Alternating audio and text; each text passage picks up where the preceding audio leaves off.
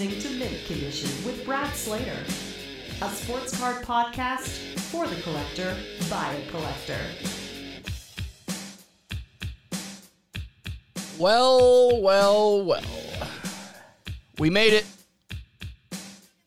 Episode 4, Mint Condition. I am Brad Slater. Thank you for joining me. Great show today. It's been a good week too. Again, no luck in breaks. All luck on eBay. So maybe we'll talk about eBay sniping. How to get that card you want and not lose out last second. Because there's nothing worse than watching a card for 7 days and then at the last second, you get outbid, you forget, you get distracted. So I got a couple tips. Nothing crazy. Chances are you might have thought about this already, but you know what? I'm going to tell it to you anyways. But as always, I like to start the show off with my guest of the week. And my guest this week will be Blake Jamieson, Project 2020, Project 70, Project 51 artist. Very, very talented man. Loves baseball, loves sports. So coming up next, my guest of the week, Blake Jamieson. You're listening to Mint Condition with Brad Slater. My guest today, to put it bluntly, is a very talented and creative genius. You've seen his work in Project 2020, 70, and his own line 51. This man also knows his way around the garden. He is Blake Jamieson. Good morning, Blake. Man, blessed. I'm really good, man. I'm happy to fucking be in the garden. Also, oh man, it's early in the podcast to check on this, but can I swear? Because I say fucking a lot. But no, it's always in like a good way. Everything is off limits here, man. You can say whatever you want. You know, within reason. Cool. Paint the picture for me right now. Yeah. Where are you and what are you looking at right now? So I am back in a barn, and it's where I grew up as a child. I used to come here and visit my grandparents. They bought this property in 1968, and it was just dirt. And it's a couple acres, and they had horses. They were really into horses. And so we had this like horse pasture at the back of the property behind this barn that I'm sitting in. And for like 40, 50 years, it was nothing but horses pooping all over it, which is amazing fertilizer. Hey, it helps it grow, right? It does, man. It's, circle of life. And so I'm sitting back in my art studio, and this is the very first art studio that I ever really took painting seriously in. And it's very different than when I moved back here to California just like 6 months ago. I remodeled it. I knocked down a wall. I added 8 windows, and I added these big 8-foot double doors that open up to the back of the property, which used to be the horse pasture. And we had our last horse, Spook, who was kind of my studio buddy for a long time. He passed away. He was like 55 years old, which is super fucking old for a horse. Yeah. And I had this idea at first. I went to my grandma. I said, "Grandma, I think we should plant a tree for Spook in his paddock." And she liked that idea. And then I meditated on it more, and I thought about it more. And like, I've been talking about gardening for quite some time. I spent the last 4 years in New York before I just moved back to California. And I had a lot of indoor plants. I think a lot of people in New York, I've never met like people in an area that like all pretty much share this like love for like indoor plants, because in New York, the only trees that you see are like in the middle of a fucking, one of those little median, in between the roads, and they'll have like a little 4 foot by 4 foot section carved out, and they'll put a tree there, but it's kind of sad. And so people put plants in their house. And I had a lot of plants in my house in New York, the hanging kind of dangly vines. And I had a 8-foot palm tree in my New York studio. Who would take care of them when you go away, though? That's a lot of responsibility. Who'd be taking care of them? So it is. I had a roommate, Mike O'Day, who's amazing, and he loves plants too. And so he would be the caretaker when I leave. But really, like, and I'm still learning about plants quite a bit. Like, I have no formal training in gardening or whatever, but like, you can basically flood a plant like once a week. Sometimes it can go 2 weeks if you give it a really, really good soil soaking water. I would take my plants into the bathtub, and I would like turn on the shower and just completely soak that soil, and then I could leave for 2 weeks and come back, and like the plants would still be super happy. So I didn't have too much trouble in terms of like babysitting there. But yeah, now I'm back kind of what I feel like is like on my homeland. and back in my original studio, which now is like kind of retooled, and now it's like a new kind of conduit for creativity for me. I was gonna say, do you feel the fire's been refueled? Do you feel like the energy more than ever right now? It does, man. And you know, I for people who don't know my story, I grew up in a really creative household, and my parents, like my whole family is artists of different kind of sorts. And so, you know, when you're growing up as a kid, like I got the opportunity to like make a lot of art, and I really, really enjoyed it, and it fed my soul. But then, like, you know, society and stuff, like my parents were like, you should go to art school. And I was just thinking like about that cliche of the starving artist, and like, I don't want to fucking starve. Yeah. I want to thrive. And so I like disobeyed them. I was like, no, I'm not going to art school. I'm going to go study economics, and I'm going to get a fucking business job.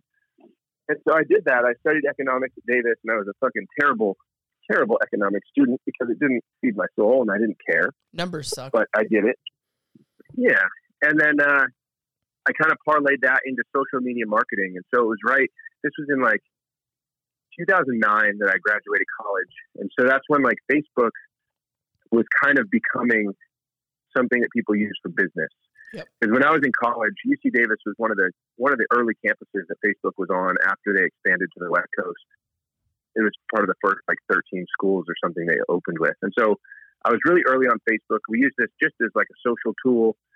And that was my first foray into social media. And I really liked it. I'm like, sometimes I'm an introvert, but also like I can spread my wings and go fucking be a little social butterfly, I guess. And so Facebook kind of gave me this nice balance, and I did that. And then brands started using it. My first job out of college was actually at Zynga, which is a gaming company in San Francisco. And they made like Farmville and Mafia Wars and a bunch of games that, okay. I mean, now looking back, like it kind of ruined Facebook like notifications, because it'd be like, your friend's playing Farmville, make sure to join them. No. But it's funny, you know, now I'm fucking back in my fucking homeland playing Farmville in real life. And so I did that Irony. for quite a while. Yeah.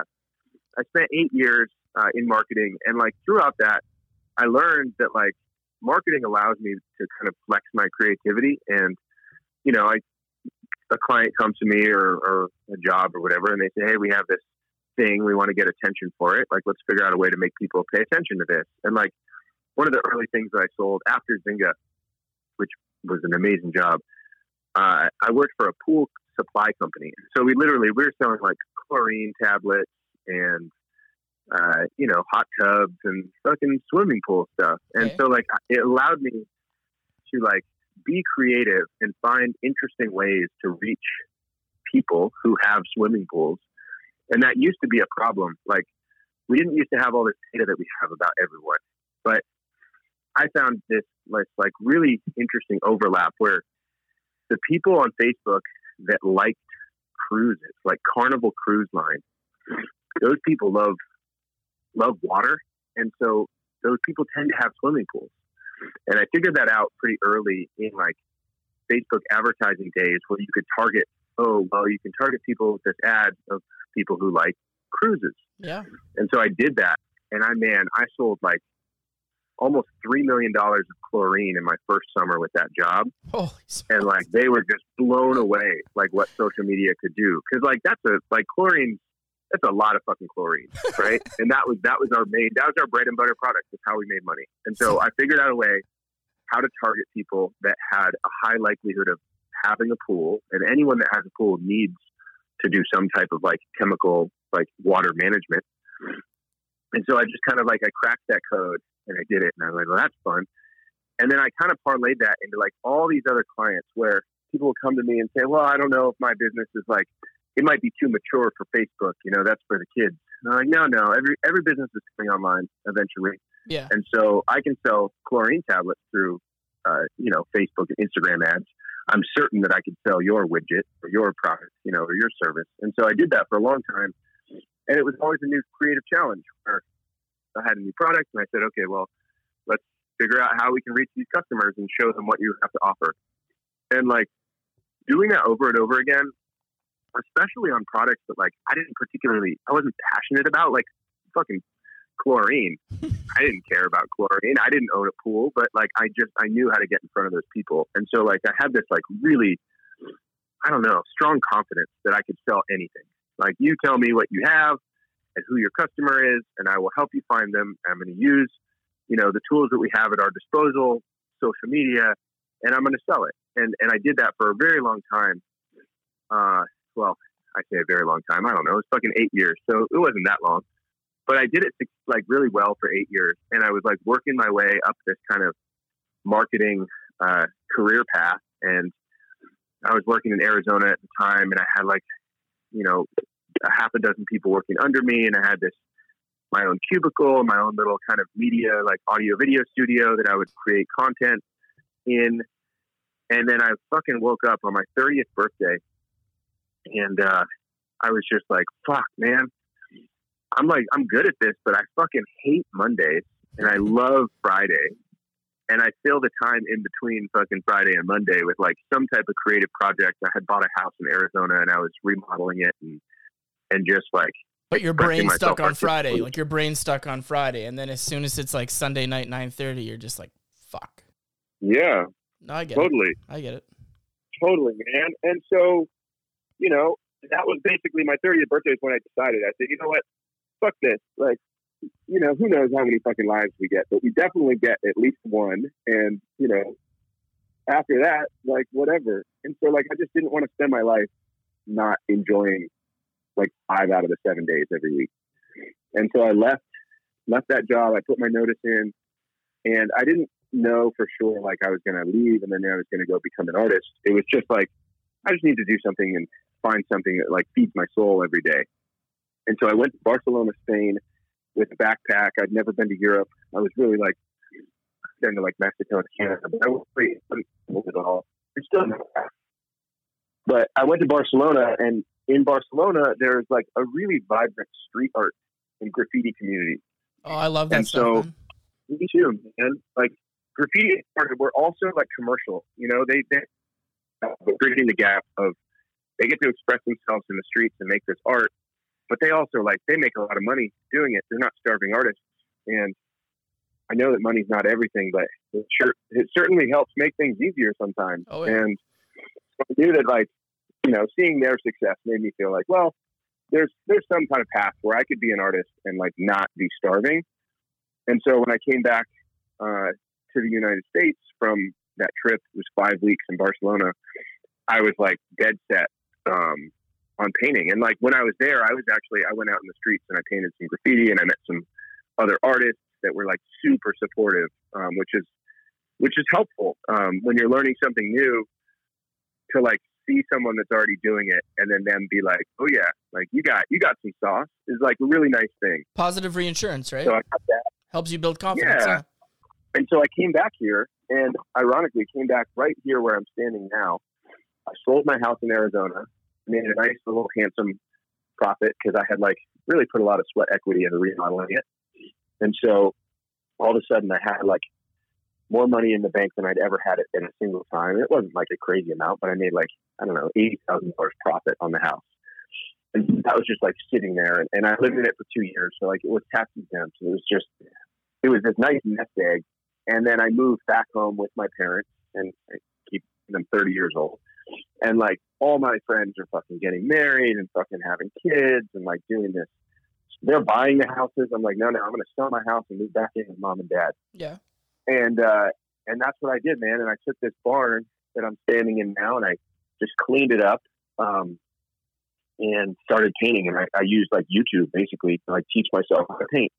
And I would Google like, how do you make a Banksy type painting? And how do you make a Shepard Fairey style painting? And then I would just learn by doing. So you taught yourself to paint, and you taught yourself everything about gardening, right? That's awesome.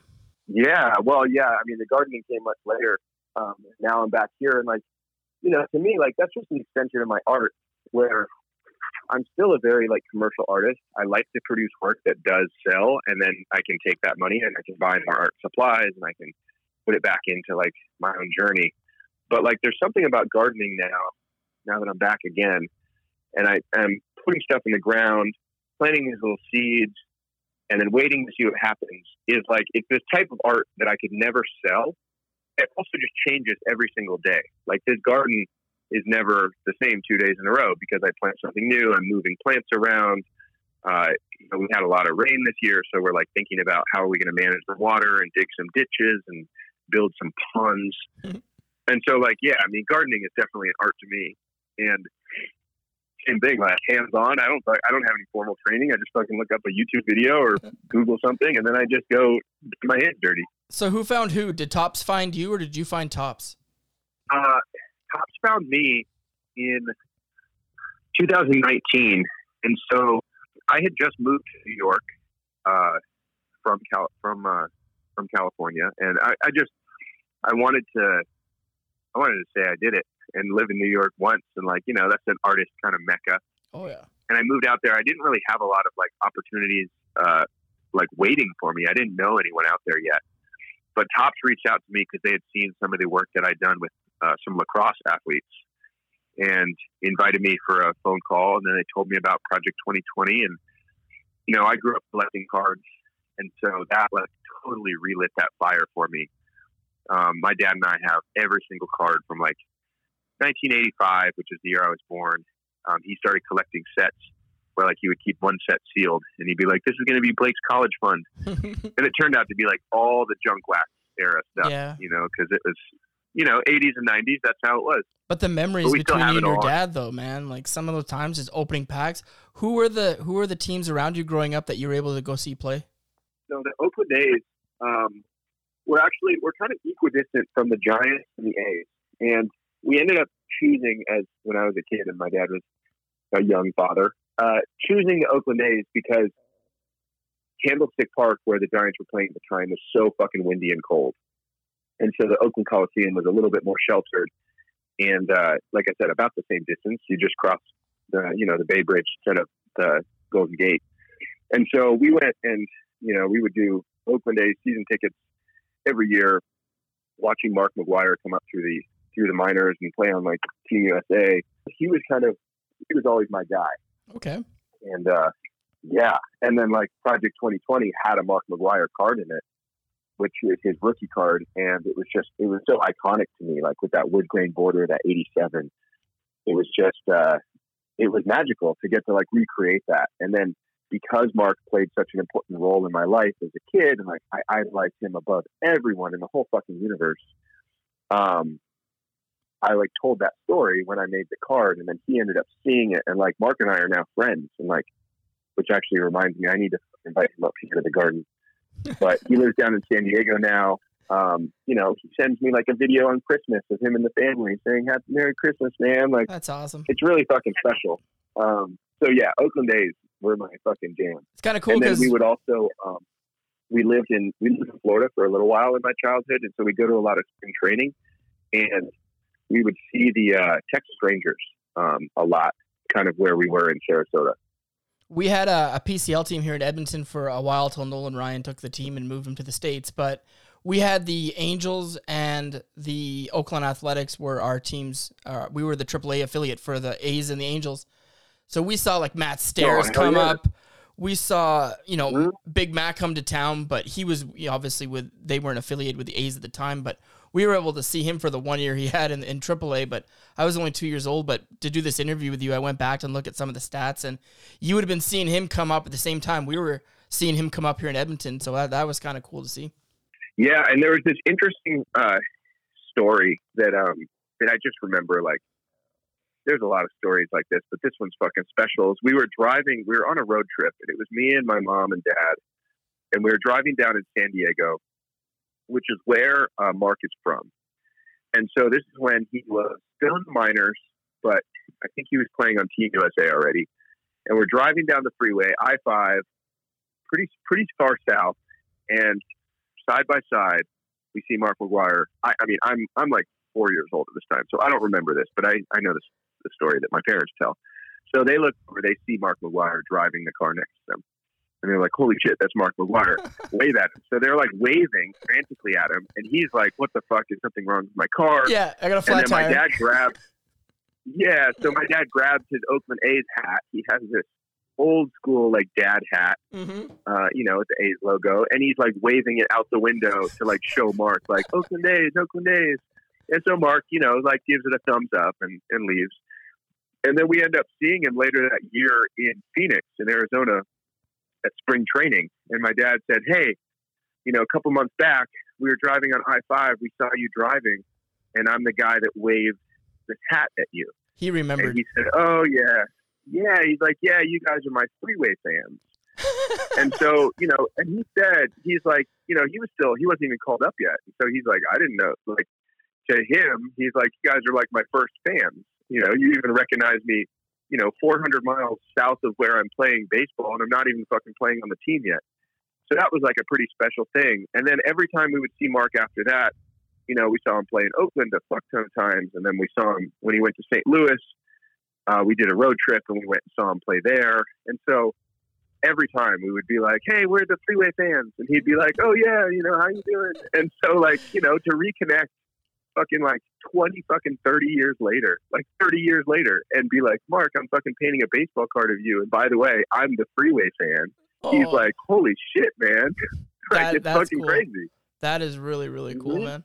Back in 2009, wife and I took a trip to Seattle. Griffey had made his return to play with the Mariners, and we had media passes, and I ran out to right field during batting practice and wanted a ball because he was in the first team up.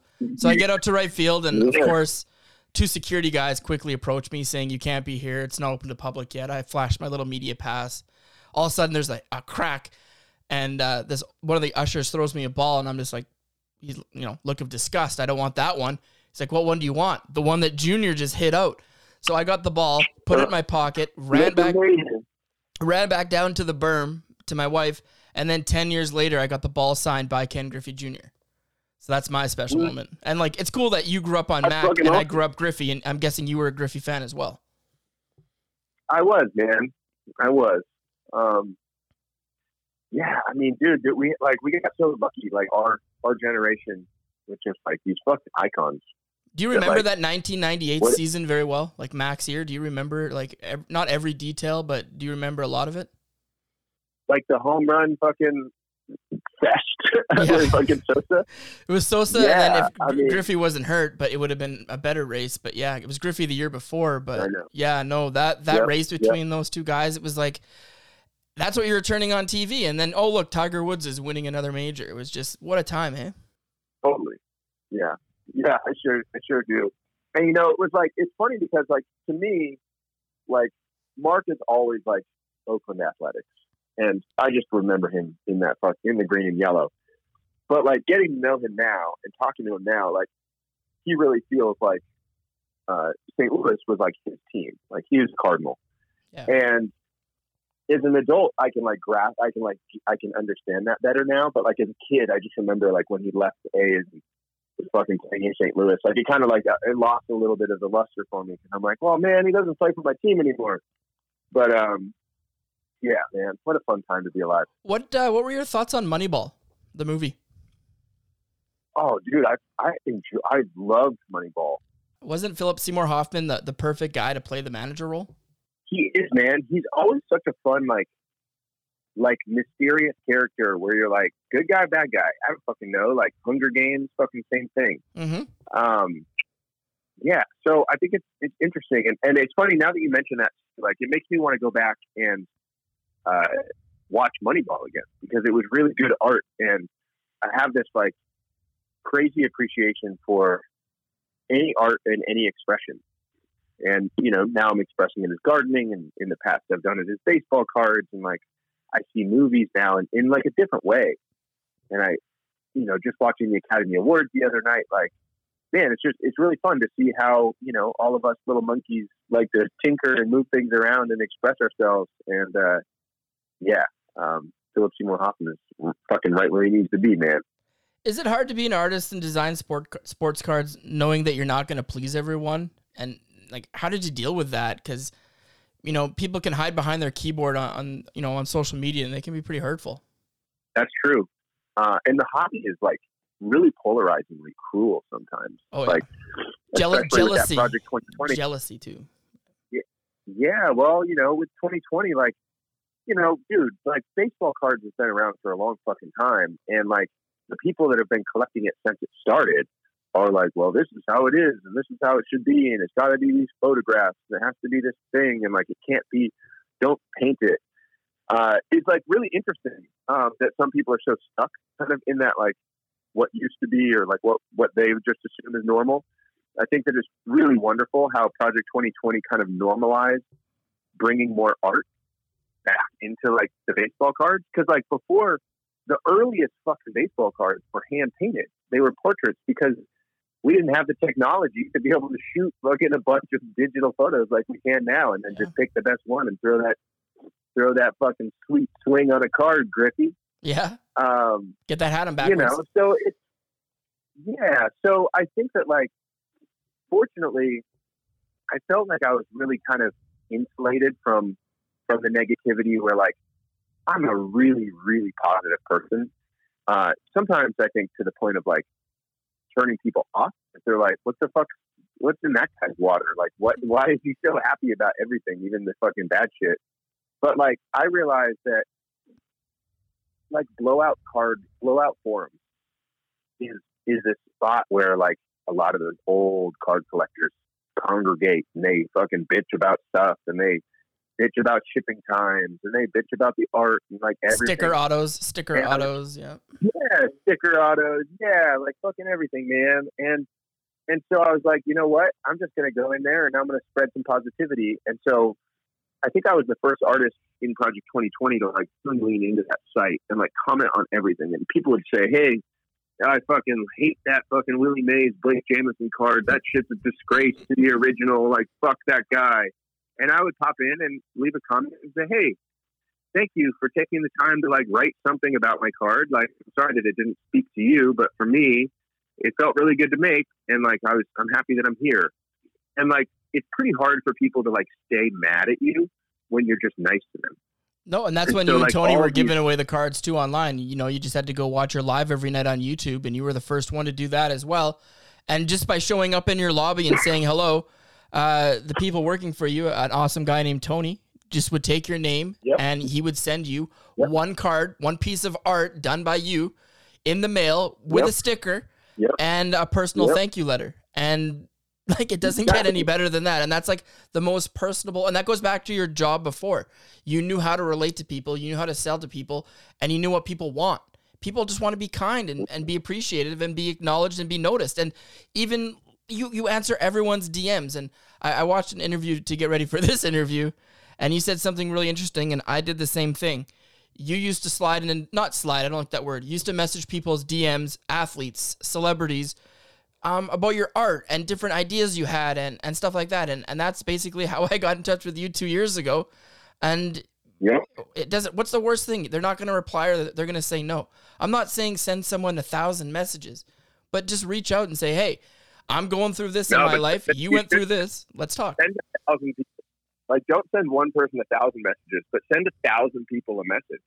Yeah, because you'll get one. You're going to get like 100. You're going to get about 100 messages back. I've found out with professional athletes. Yep, probability. If you message, you're going to get 10 responses, and 5 of those responses might just say, "I don't have time for this shit." You know, it might be like a negative. You know, it might be a thing that says no. But I'm too busy during the season right now. But when the season's over, try me again, and maybe we can connect. That gives you a little more confidence. Another reason to send another 30 messages out, because you know what? You got a hook on the line. You got something on the line, you know? Yeah, man. I played that fucking numbers game a lot. You know, that's how I built my business. Is I just reached out to the athletes that I wanted to work with, and I said, hey, I like what you're doing with your fucking body. Let me fucking do something with my body to celebrate you. And like, people are receptive to that. And like, same thing with you, like reaching out about a podcast, which I know we've been talking about for a long time. I'm sorry it took so long, but like, man, there's nobody in the whole fucking world that if they're persistent and they reach out to me, and it might take a couple times sometimes because I do get busy, but if they're just like, hey, I want to talk to you, I will always make myself available. And like, to some extent, these athletes are the same way. You know, they will make themselves available to you. It's important if you bring something that adds value to them, where they can see that benefit. It's easier. because that's just kind of how we are as humans. It's a little bit transactional sometimes, but like bring something to the table that they appreciate, and they're going to fucking respond to you, and you're probably going to get what you want. And all you got to do is just give them whatever they want. And, you know, it's not that fucking hard. It's really simple, actually. No, it's not at all. You're listening to Mint Condition. This week I'm joined by artist Blake Jamieson. Blake, before I let you go, what are you working on now? I know, are you done the top Star Wars cards, or are they just at the completion line right now? Yeah, man. Oh, God. The Star Wars things is such a nice, like a refreshing thing to move to from the sports stuff, because at this point I've painted well over 1,000 athletes, somewhere between 1,000 and 2,000, but definitely way over 1,000. And like, you know, if you paint someone with a sweet swing or fucking a great fucking catch in the fucking end zone or like whatever, like there's only so many ways I feel like I can do it. And so like after painting 1,000 athletes, I'm like, you know, I could use something different. And so I moved back to California, and I got this fucking garden going where I'm like making this art that is the opposite of like my Topps cards. My Topps cards intention is to be commercial, and I want them to be like seen and appreciated and purchased. But when I'm working in the garden, I'm just like planting these little seeds, and I'm building these little nooks, and I'm putting this little magic in the ground and in my surroundings that, like, even if I wanted to, there's no way I can't sell it. You can't just say, hey, let me buy that fucking, I mean, I guess I could fucking sell a flower out of my garden, but you know, it's just a different kind of soul food for me. No, I got you. And so the garden right now is feeding my soul, but the Star Wars stuff, the top has been really nice because like as an art piece, like Star Wars is such a beautiful piece of intellectual property. Like, man, what George Lucas built, and now like what Jon Favreau is like really carrying that torch is so nice. And so I have these Star Wars cards, and they just recently, I have a box actually I'm looking at right now in my studio. It's unopened. It's my last batch of Star Wars cards, Han Solo and Luke Skywalker, which are my last two in this set of 20. And they said that they might continue it because, you know, they're continuing to make, you know, they made Andor, which is the newest, I believe, or maybe out a new Mandalorian. Mandalorian is the newest, but yeah, before that, yeah. Yeah. So they're adding new stuff. So like we snuck in a couple of Andor characters into the end of my set. But, you know, Topps was acquired by Fanatics, and that changes the dynamic of business. And so I feel like when Topps was Topps, not that Fanatics isn't Topps, but Fanatics is Fanatics. Like they have their own employees, they have their own artists that they like to work with, they have their own friends. Like that's fine. But my relationship with Topps is it's a question mark, you know, what it's going to be like in the future. And so Nick, who I work with there, and he was there before Fanatics came in. Nick is a fucking amazing. Shout out to you, Nick, if you ever listen to this podcast. I fucking appreciate you. And man, we'll find Nick. We'll find Nick. I'll tag Nick. We'll find him. We will. But Nick told me kind of recently, saying, you know, I think that Disney might continue this.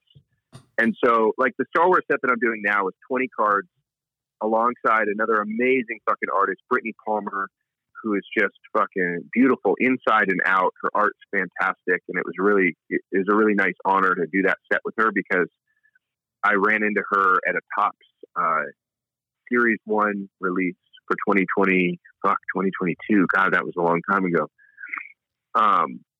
And she said, "Oh, are you gonna do anything next with Topps?" And I said, "Oh, I don't know. I'm a little bit burnt out on baseball for the time being for just painting." She's like, "Well, I'm going to do a Star Wars set."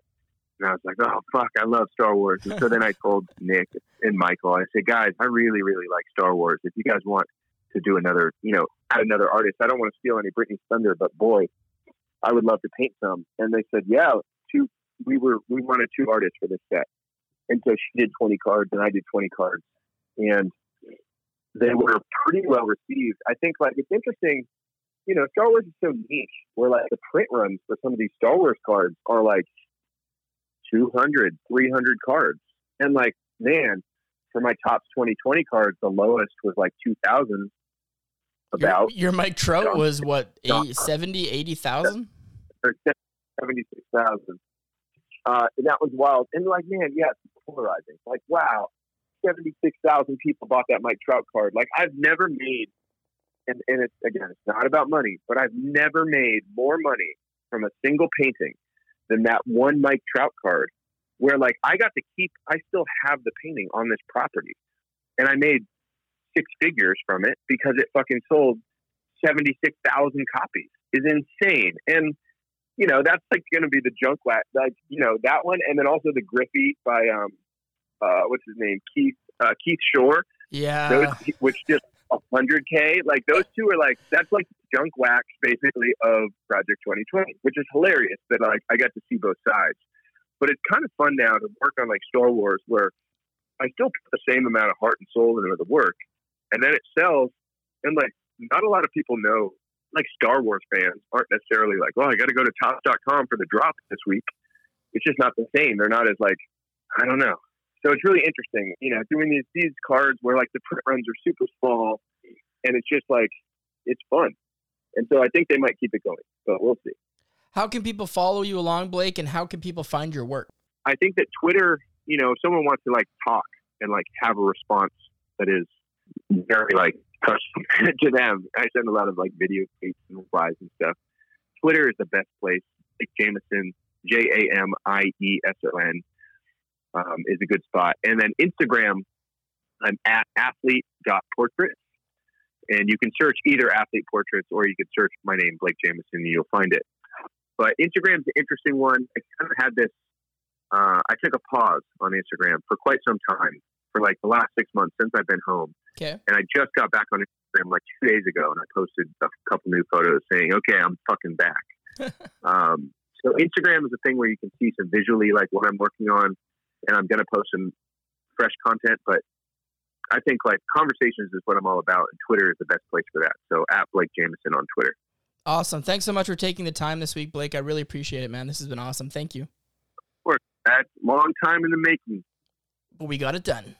Here we are. Thanks, buddy. I appreciate all this. Right, but yeah, likewise, man. Thank you for having me. You're listening to Mint Condition with Brad Slater. And a huge thank you to Blake Jamieson for joining me there. You can check him out again on Twitter at Blake Jamieson. Same name on Instagram. Man, that guy's talented. I can't draw a stick, man. This guy's taking spray paint cans and creating Michael Jordan and like Muhammad Ali and these masterpieces, and I can't even draw a stick, man. That's why I stick to sports cards. It's the best way to go. Like Homer said, not good at something, never try. So, earlier I mentioned eBay and how I had bad luck with breaks this week. And I went to that deep, dark, scary place called eBay, which is very scary, especially, late at night. Bad decisions can be made. You wake up in the morning. Huh? Mark Brunell, RPA? Just kidding. Anyways, some tips I like to use for card purchasing on eBay are, I like to look at the times that ads end. I like to watch and bid on ads that end, when people are having a busy time of day. Monday to Friday, ads ending at 4:30, 6 p.m. You're driving home from work. You're thinking about dinner, your kids are there. You're not thinking cards, you're not thinking auctions. At least, most people aren't. I'll set an alarm on my phone and I'll type in, hey, Connor McDavid card ending 7:55. I'll set my alarm for 7:45. And then I'll just watch it. And then my mentality with auctions are that, say the card's 150, ask yourself what's the max you're willing to go. If you're willing to go to 215, when there's 3, 4 seconds, 2 seconds, 1 second left, you hammer in that $215 bid or whatever the max is you're about to spend, that you're willing to spend, and chances are you're going to get that card. But if you go 160, 165, 171, just really close to that, the price that it's currently at, you're probably going to lose it, and it's going to happen last second, and it's going to happen like it always happens. You think the auction's over, you're waiting for that, congratulations, you won the card. No. Sorry, you lost out. How did that happen? Quickly go down to the bids. How did it happen? So don't let that happen. Just, ask yourself what you're willing to spend, set your max, get that card. Other tips that I got are spelling errors. You can look for ads. Say a guy's name, Wayne Gretzky, for example, Say they mixed up the T and the Z or the K. Don't ask me how, but it happens. And you'll find that ads with spelling name errors have lower view counts and lower people seeing them because people aren't searching for spelling mistake names. So it's really hard to find them, but that's another trick that I've used in the past is to look for the error ads. Come on, I make spelling mistakes too. Same for Facebook. If you're looking on Facebook ads and auctions that are ending, what I like to do is I like to go to Google and I like to open time in seconds because most auctions you see on Facebook will end at the top of the hour. 5:59, 59, 59 seconds. Last bid in gets the card. So what I'll do is I'll open time in real seconds on my phone. And then I'll have the little button on the bottom left-hand corner that lets you toggle screen to screen. And I'll go back to the auction page and I'll stay there till there's like 15, 20 seconds left. I'll go back, watch the time, go back, watch the time, vice versa. And that's the best way to get your bid in last second. Say when the clock's with like 9:54, go put your bid in because it does take 1 to 2 seconds for Facebook to process your message and post it. And you don't want to be after the time because then they do the timestamp, which basically is when the person running the auction will move their mouse cursor over the last bid and it will show the time that that person posted it. So you want to be under 6 o'clock. So time in seconds, open it on Google, set alarms, look for auctions ending at weird times of days.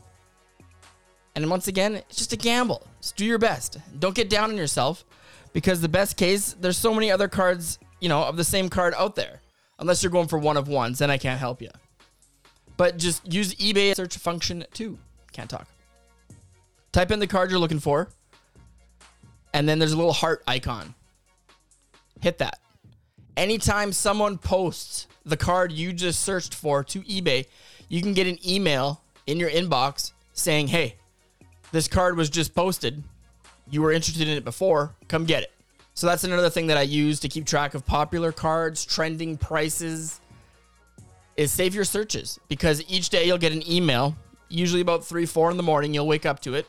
And it'll be about all the people that have posted any card that you've searched for recently and saved.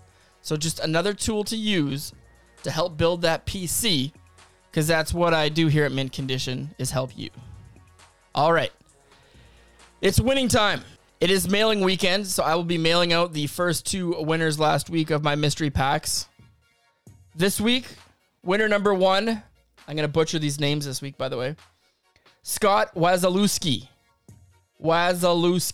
I tried my best. He sent in an array of cards, including a beautiful Connor McDavid allure. So Scotty picked himself up a mystery pack. I'll be contacting you, Scott. Get your address. Second winner is Nick Ryman. Nick Ryman, he goes by the Sci-Man on Twitter. Pretty awesome if he was a science teacher. He sent in some vintage cards, including an 8-piece relic card featuring, get this, Jacques Plante, Grant Fuhr, Patrick Waugh, and Ken Dryden. So Nick and Scott got themselves some mystery packs. If you want to get yourself a mystery pack, all you got to do, send me an email at mycardsaремint@gmail.com or send me a message on Twitter. Doesn't even have to be direct, just on my regular page. Just send me a picture of a card you own. My Twitter handle, at mycardsaремint. mycardsaремint@gmail.com. Just send me a picture of any card you own. You go into the draw, and these cards are going to be going out to you this weekend, Scott and Nick. See? The winning continues here on Mint Condition. Next time on Mint Condition. Good play to Devereaux. Now to Dowd. The shot. Save rebound. Larac scores! George Larac! And it's a 1-0 hockey game. 4th goal of the year for Big George. He's going hard to the net. Usually he's top of the slot and rolls it in. It's loose in front. And here's Hammer looking drive. He scores! It hit Larac. Devereaux trying to pick it up. Got it to Larac in front. Larac by himself. He scores! Hat trick, George Larac! Hat trick, George Larac! And they're going wild. His first NHL hat trick. Big George scoring. His hat trick goal of the game. 6th on the year and 11 points. Scored by number 27, George Larac. Do you smell what The Rock is cooking? That's right. Big George. George LaRock, longtime Edmonton Oilers, going to join me next week. He's got a new line. He's had it for a while. Card protectors and other products. BGL protectors. We're going to have George on next week. We're going to be talking sports cards, talk Oilers, Montreal Canadiens. I'm just looking forward to having him on. Little story here. I worked at the Bounce radio station here in Edmonton back in 2006. And George had himself a nighttime call-in dating talk show with one of the local DJs here, Kwame. But yeah, lots of stories with George. So that'll be next week. Again, thank you all for listening. Much appreciated. If you like what you hear, leave me some stars. Send me some comments. Let me know you like it. And for now, everyone take care. Happy sippin'. Happy rippin'. Take care, everybody.